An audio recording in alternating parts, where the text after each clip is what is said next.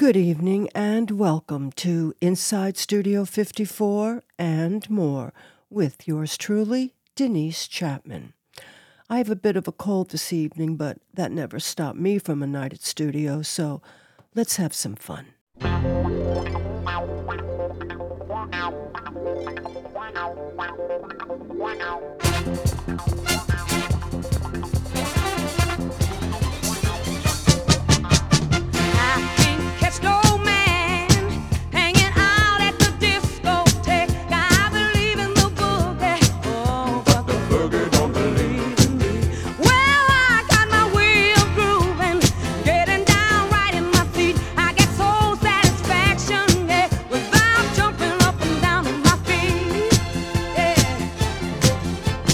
Yeah.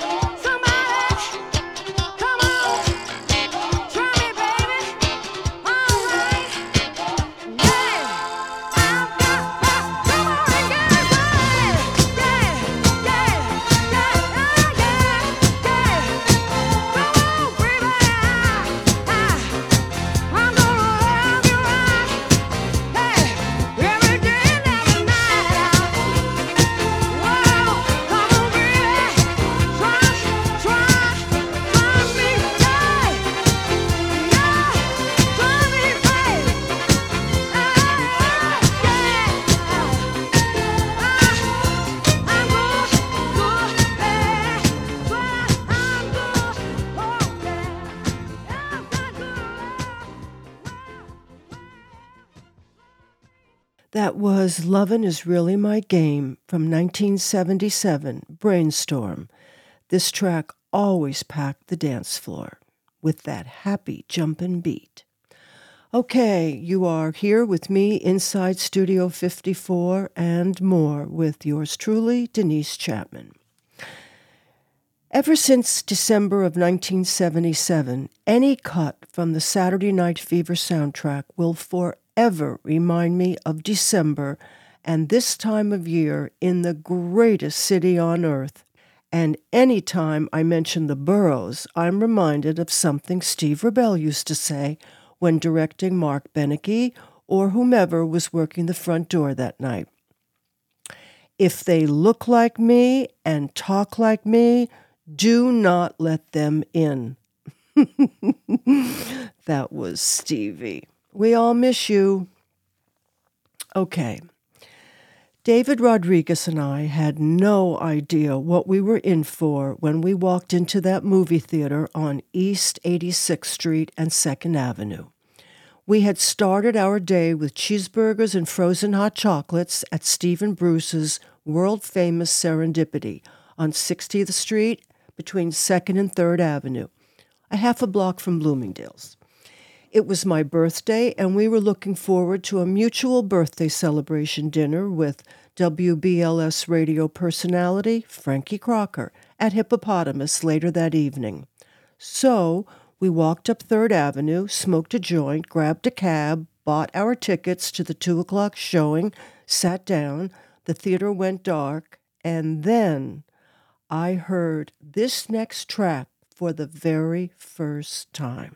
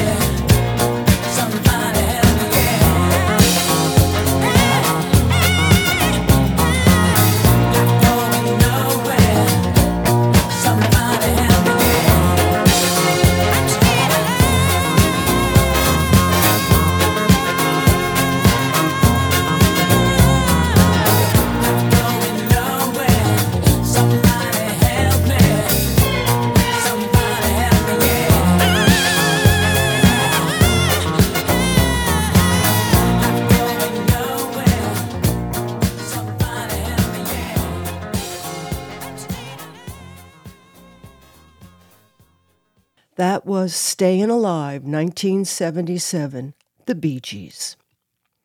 Over the next few weeks, I would invite many friends to join me for a showing of Saturday Night Fever. I wanted to share it with the world. I thought it was so wonderful. I paid to see it 12 times. Each time I'd go up to the projection booth and give the attendant a $10 or $20 bill to crank up the volume. I got the same reaction every single time. From the minute John Travolta appeared and Staying Alive hit the speakers, regardless of ethnicity or age or their station in life, people were captured by this film and the soundtrack. I, too, was obsessed with it. So David and I left the theater, went to a record store, I bought the album, and several hours later, Ken Carey of South Soul Records was in the DJ booth at Hippopotamus asking DJ Bobby Gordon to play 4 cuts from the album for my birthday. Hippopotamus was one of my top 5 favorite clubs, right around the corner from where I lived. Comfortable, great food, sexy atmosphere, and great dance music. A favorite hangout for music industry people and wise guys. Some really good DJs played there, beginning with Richie Pompanella, Howard Merritt, Bobby Gordon, and Rafael Charas. Fast forward to 1982. Hosting a party for the cast of characters on Saturday Night Live was always a lot of fun. We never knew what to expect.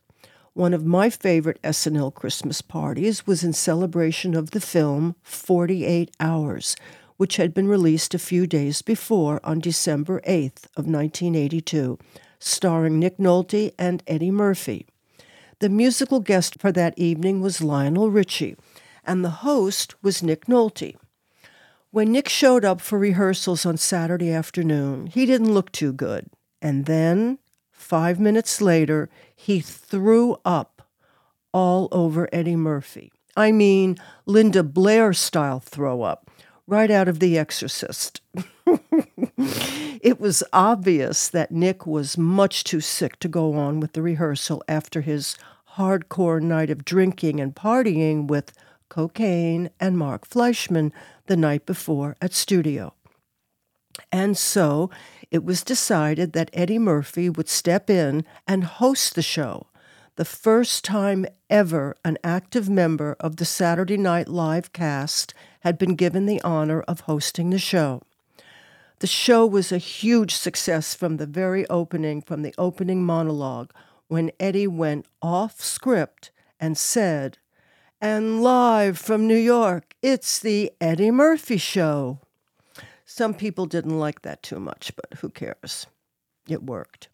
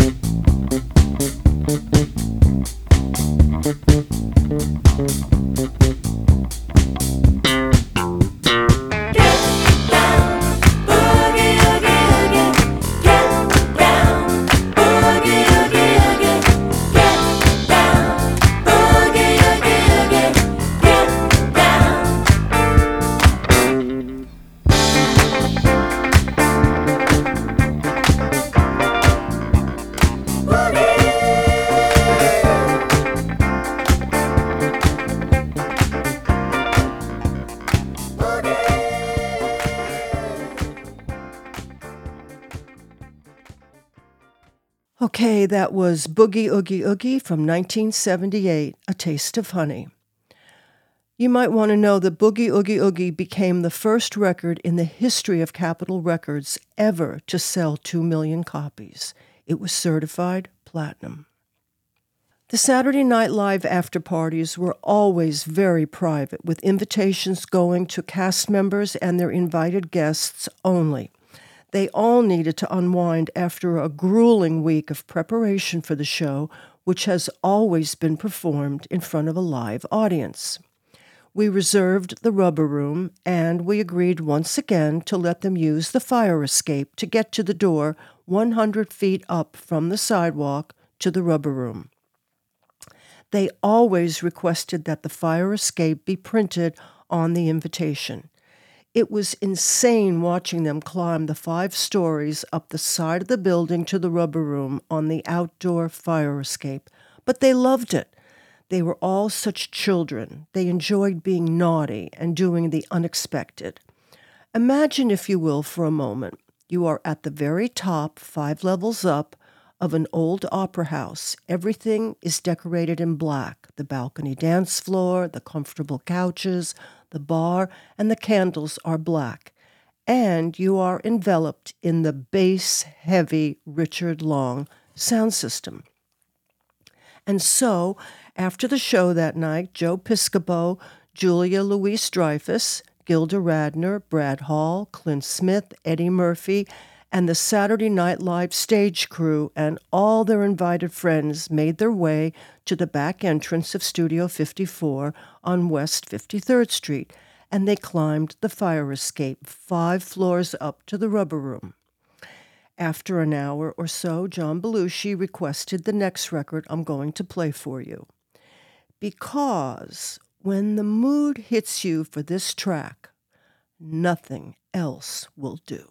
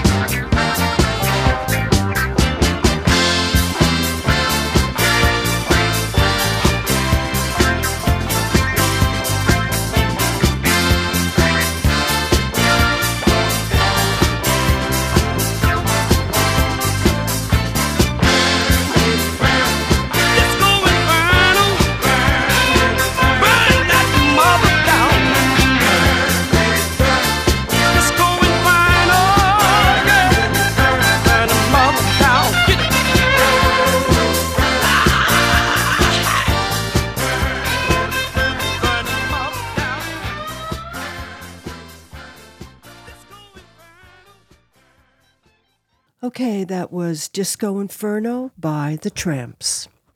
This record was originally recorded in 1976. Not a big success on pop radio. It stopped selling at number 53 on the pop charts. But then, the one and only Tom Moulton did a 10-minute and 57-second version, which was included on the soundtrack to the 1977 film Saturday Night Fever. Atlantic Records released Tom's 1057 version to club DJs, and combined with the new release and it being included on the Saturday Night Fever soundtrack, it continued to sell. Disco Inferno zoomed up to number 11 on Billboard's Hot 100 during the spring of 1978, becoming the Tramps' biggest selling and most recognized single. Which reminds me that the sexiest of Tomcats, Tom Moulton, is celebrating his 80th birthday with us right here on Crib Radio tomorrow evening. So tune in. If you're on Facebook, just go to Crib Radio. If not, punch in www.crossfaderstudios.com and join us in wishing the one and only Tom Moulton, who has given us all some of the best dance floor productions to enjoy and dance our asses off to. I'll be there. Join us. Okay, back to Saturday Night Fever. The album sold 40 million records. Ron Baker on bass, Earl Young on drums, Norman Harris, T.J. Tyndall, and Bobby Eli on guitar. Ron Kersey wrote Disco Inferno with his buddy Leroy Green partying one afternoon in a hotel room in La La Land. All the curtains were drawn. They were getting high as fuck, watching the film Towering Inferno. Kersey arranged and produced it and played electric piano, synthesizer. T.J. Conway played acoustic piano. Just to give you a little background on my friend Ron Have Mercy Kersey, he was born in Philadelphia, graduated from Edison High School. He sang in the Glee Club and played football. He served in the United States Air Force from 1967 through 1972. When Ronnie returned to Philadelphia, he hooked up with his longtime buddy and good friend, Norman Harris. Norman was key in Kersey becoming a studio musician at Sigma Sound Studios. Kersey became a member of the Tramps, but he didn't like the constant traveling, so he quit the band and concentrated on producing and writing. Smart move. Kersey was a member of MFSB and the Sal Soul Orchestra.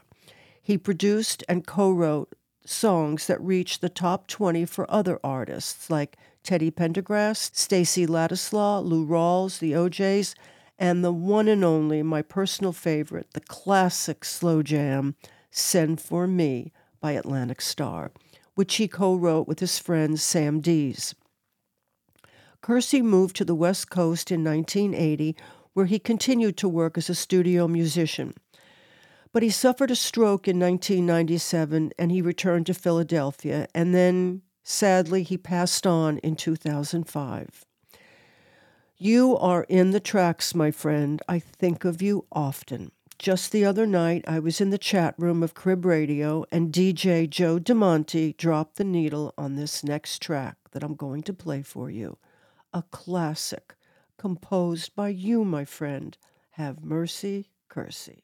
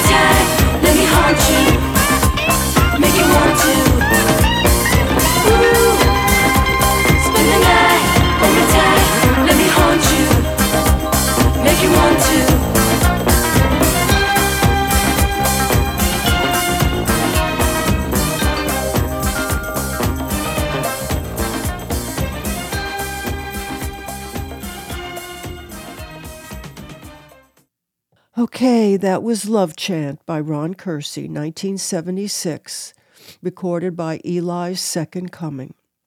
Composed by Ron Kersey, and the unmistakable sound of Bobby Eli on guitar and the very beautiful vibes of Vince Montana, and you, Kersey, on electric piano. Okay, now we're going to go back to 1965. I was working as a showroom model at Geist & Geist Knitwear on 7th Avenue. I'll never forget, it was a Wednesday morning, December 22nd. I had just graduated from Syosset High in June, a few months before, and I had just turned 18 3 days earlier on December 19th. The receptionist paged me. I had a call. It was Mark Fleischman. Hi, Mark. Hi, Denise. Are you busy tonight? Great. I'll meet you in the lobby at 7. We're going to the premiere of Dr. Zhivago. Well, not exactly. We're going to the dinner after the premiere at the Americana Hotel. So dress up. I'm wearing a tuxedo. I'll meet you in the downstairs lobby at 7 o'clock. Bye. Wow, this sounds like fun. But I really didn't have anything appropriate to wear. And then I remembered, yes, I know, I'll wear my senior prom dress. I called my friend Marla. I had signed a 1-year lease at the Forest Hills Inn, Mark Fleischman's hotel, and Marla was staying with me for a few days. So I asked her to take my prom dress over to Mr. Chan at the Chinese Laundry and beg him to please ask his brother to shorten it by 36 inches. It was a floor-length gown, and I wanted a mini, and I needed it by 5 o'clock. It turned out beautiful, a snow-white pot-de-soie mini dress with a French blue sash. My grandmother had recently bought me a hot pink wool flare mini coat with 8 inches of heavy white fox trim on each sleeve. When I saw it in the store and tried it on, my grandmother said, "We'll take it." You could find one-of-a-kind designer closeouts like that at S. Klein on 14th Street back then. It was a great place. I felt like Cinderella that night. Marla could do anything with hair, and she put my hair up in a French twist. Very Brigitte Bardot. A bracelet and earrings borrowed from my grandmother, and I was ready.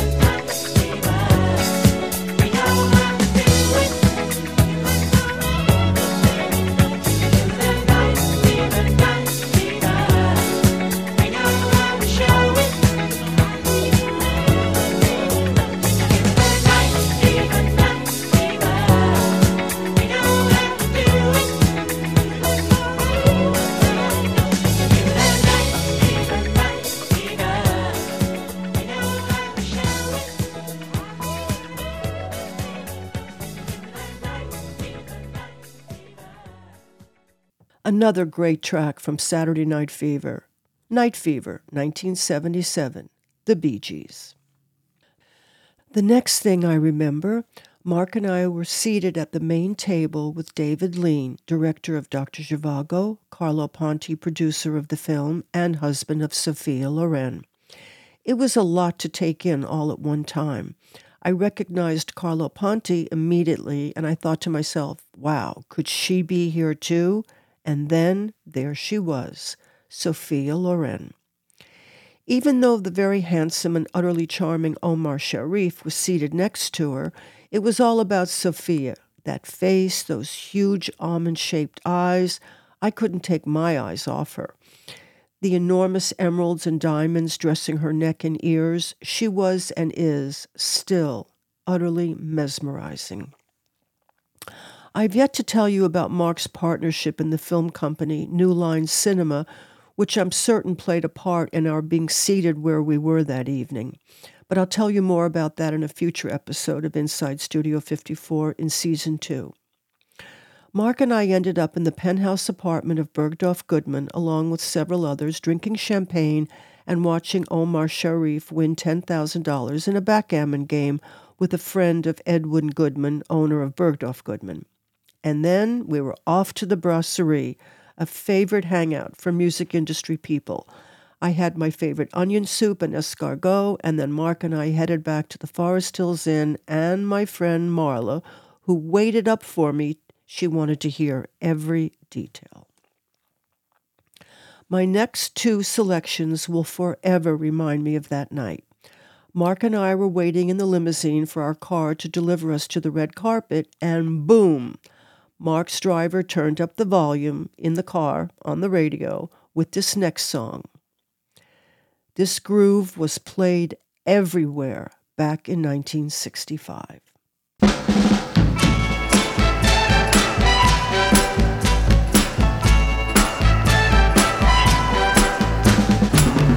I'm in with the in crowd. I go where the in crowd goes. I'm in with the in crowd, and I know what the in crowd knows. Any time of the year, don't you hear?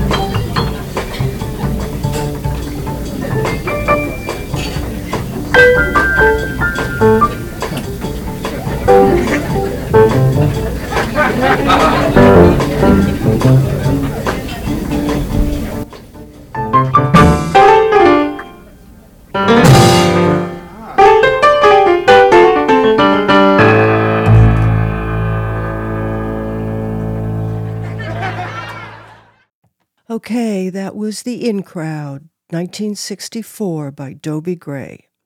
Yep, spending cash, talking trash. If it's square, we ain't there. Everyone loved the lyrics to that one.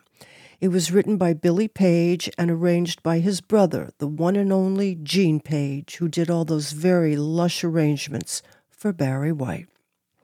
I couldn't decide which version to play this evening, so I played both. The In Crowd, Ramsey Lewis, 1965. A waitress in a nightclub suggested to Ramsey Lewis that he record The In Crowd, and so he did, and it became one of those rare jazz singles that made it to the pop chart. He recorded it live in the Bohemian Cavern nightclub in Washington, D.C. The audience and the fans that you hear on this one are half the enjoyment and excitement of this record. The In Crowd reached number 2 on the R&B chart and number 5 on Billboard Hot 100. The song was inducted into the Grammy Hall of Fame in 2009. Okay. There are many, many great friendships in the music industry, friendships that many people know nothing about, like Keith Richards of the Rolling Stones and his lifelong friendship with Ronnie Spector of the Ronettes. The two met for the first time in 1964 when the Rolling Stones were the opening act for the Ronettes during the Ronettes' first tour of England, Ireland, Wales, and Scotland, known as the United Kingdom. The Ronettes were the hottest girl group in the world, and early in 1963 they had just released one of the greatest songs ever recorded, Be My Baby, produced by Phil Spector. We were 20 years old, and I fell in love with Ronnie Bennett. She later became Mrs. Phil Spector, but in 1964 she was single and the lead singer of the Ronettes, said Keith Richards. I played Be My Baby for you in episode 5 when the Rolling Stones and the Four Tops partied together in the basement at studio. That's a fun show. Check that out, episode 5, and you'll hear Be My Baby. Ronnie Spector goes on to say, that 1964 tour was memorable for both of us because Keith and I became friends on that tour. A mutual respect clicked in early on into the tour. Once we realized we had the same sense of humor and the same attitude towards life. Keith and I would go out after the shows to little bars and pubs and eat hamburgers, Ronnie told People magazine. We didn't think about drinking. We had soda backstage. Everything back then was so innocent.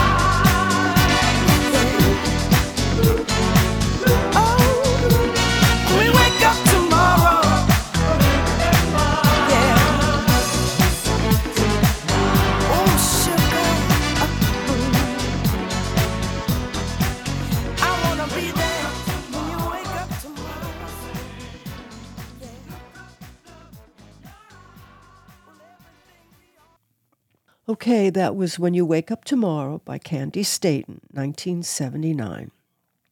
Ronnie Spector and Keith Richards were reunited in New York not long after that tour ended. Ronnie tells it like this. The first time Keith Richards and Mick Jagger came to America, they were not successful yet. They slept on my mother's living room floor up in Spanish Harlem. They had no money, and my mom would get up in the morning and make them bacon and eggs, and Keith would always say, "Thank you, Mrs. Bennett." The first time I went to heaven was when I woke up with Ronnie Bennett asleep with a smile on her face, said Keith Richards. We were kids. It doesn't get any better than that. What can I say? She took me to her parents' house and then took me to her bedroom. Several times, as a matter of fact. And then reality hit. Without talking about it, we both realized we were each awash in our respective drives for success. And as much as we didn't take to other people directing and controlling us, there was not much we could do about it, said Keith. That was the choice we made and the price we had to pay.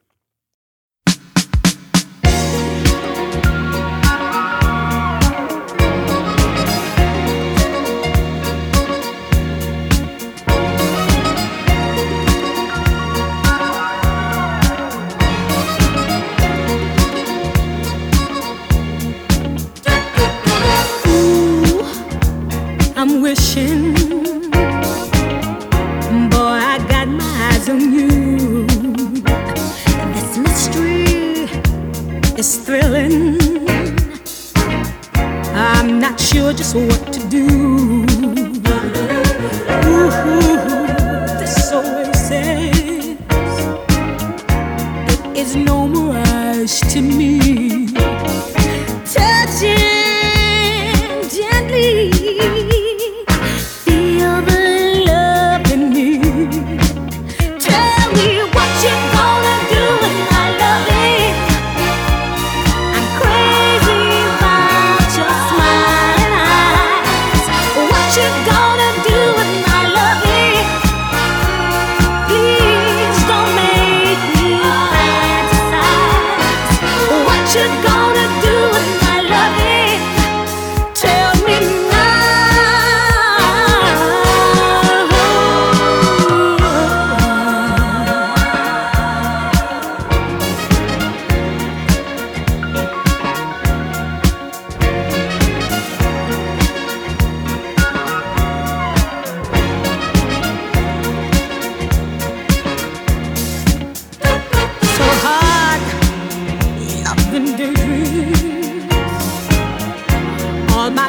Make believe, but with you as my daydream, I never want to leave.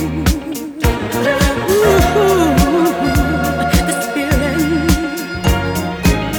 shines like a precious jewel, and here you are me.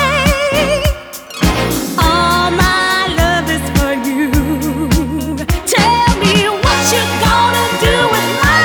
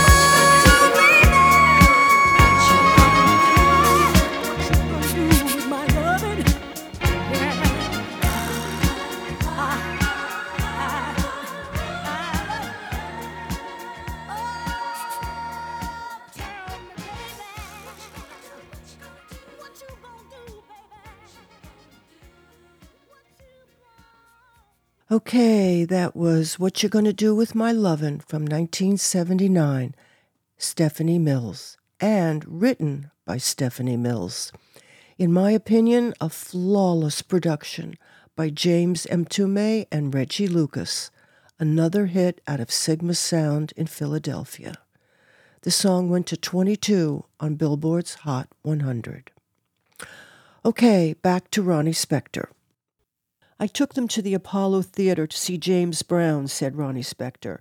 I took them backstage, and they met all these rhythm and blues stars. I remember Mick standing and staring at the door to James Brown's dressing room after the show.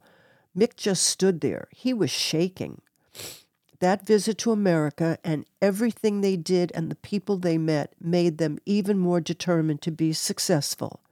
They then went back to London, and when they returned to America just a few months later in 1965, they were superstars with their release of I Can't Get No Satisfaction.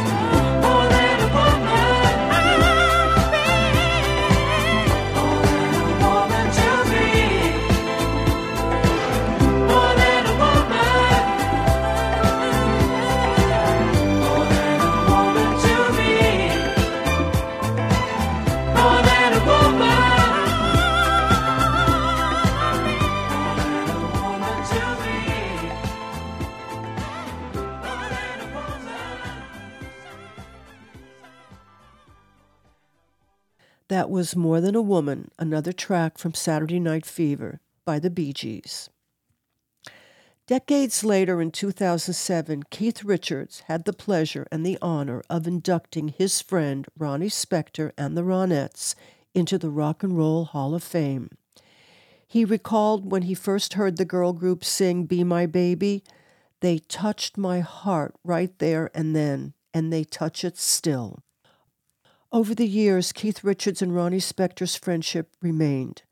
Ronnie had married Phil Spector in 1968, an abusive relationship to put it mildly. a man who kept her locked up literally. He made her a prisoner in his California mansion, preventing her from singing, recording, or touring. Phil Spector warned her if she did not abide by his rules, she would end up in a gold coffin with a glass top. Imagine that. He then took her down to the basement of the mansion to show her the coffin that would be hers if she disobeyed. Whoa. Over the years, Keith and Ronnie saw a lot of people they love die, but they remained close. Keith lived 15 minutes from me in Connecticut, so I see him quite a bit, said Ronnie. And then Ronnie Spector died on January 12th of 2022. Keith lost a friend, and the world lost a legend. Ronnie's last comment about Keith before she died was in an interview with People magazine. I'll tell you this, nobody has Keith Richards' heart. He has given to and helped so many people in his lifetime. Keith has the biggest, greatest heart I've ever known. May you be resting in heavenly peace, Ronnie Spector. You are missed, never to be forgotten. You are in the soundtrack of our lives. Here we go.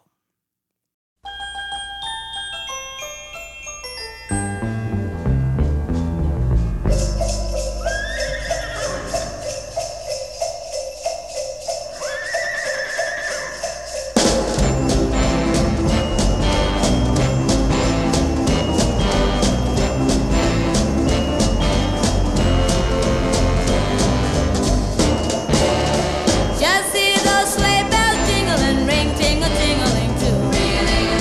Come on, it's lovely weather for a sleigh ride together with you. Outside the snow is falling and friends are calling you. Come on, it's lovely weather for a sleigh ride together with you.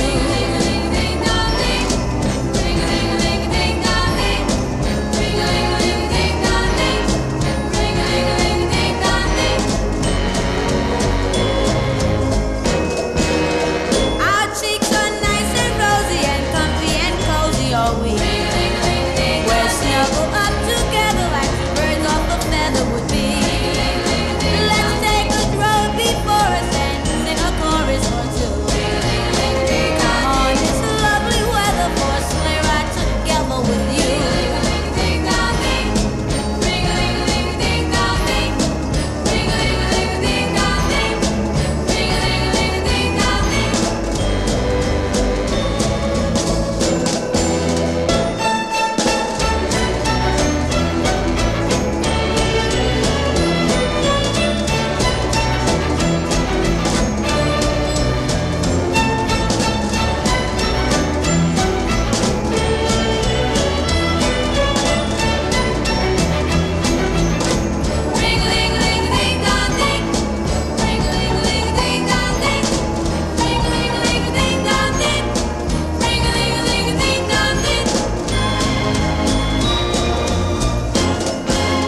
Our cheeks are nice and rosy and comfy and cozy all week. We're snuggled up together like two birds off a feather would be. Let's take a road before us and sing a chorus or two.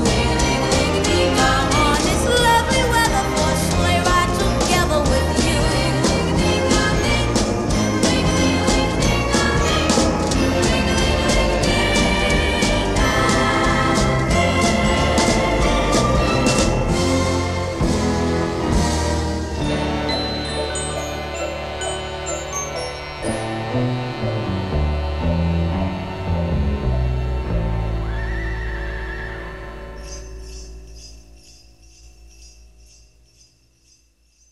Okay, that was Sleigh Ride, released in 1965 by the Ronettes. It went to number 8 on Billboard's Hot 100, and it has remained on Rolling Stone magazine's Top 100 Christmas Songs list for the last 58 years, and every year Sleigh Ride places in the top 10 of streaming music at Christmas time. All right, it's time for me to say goodnight.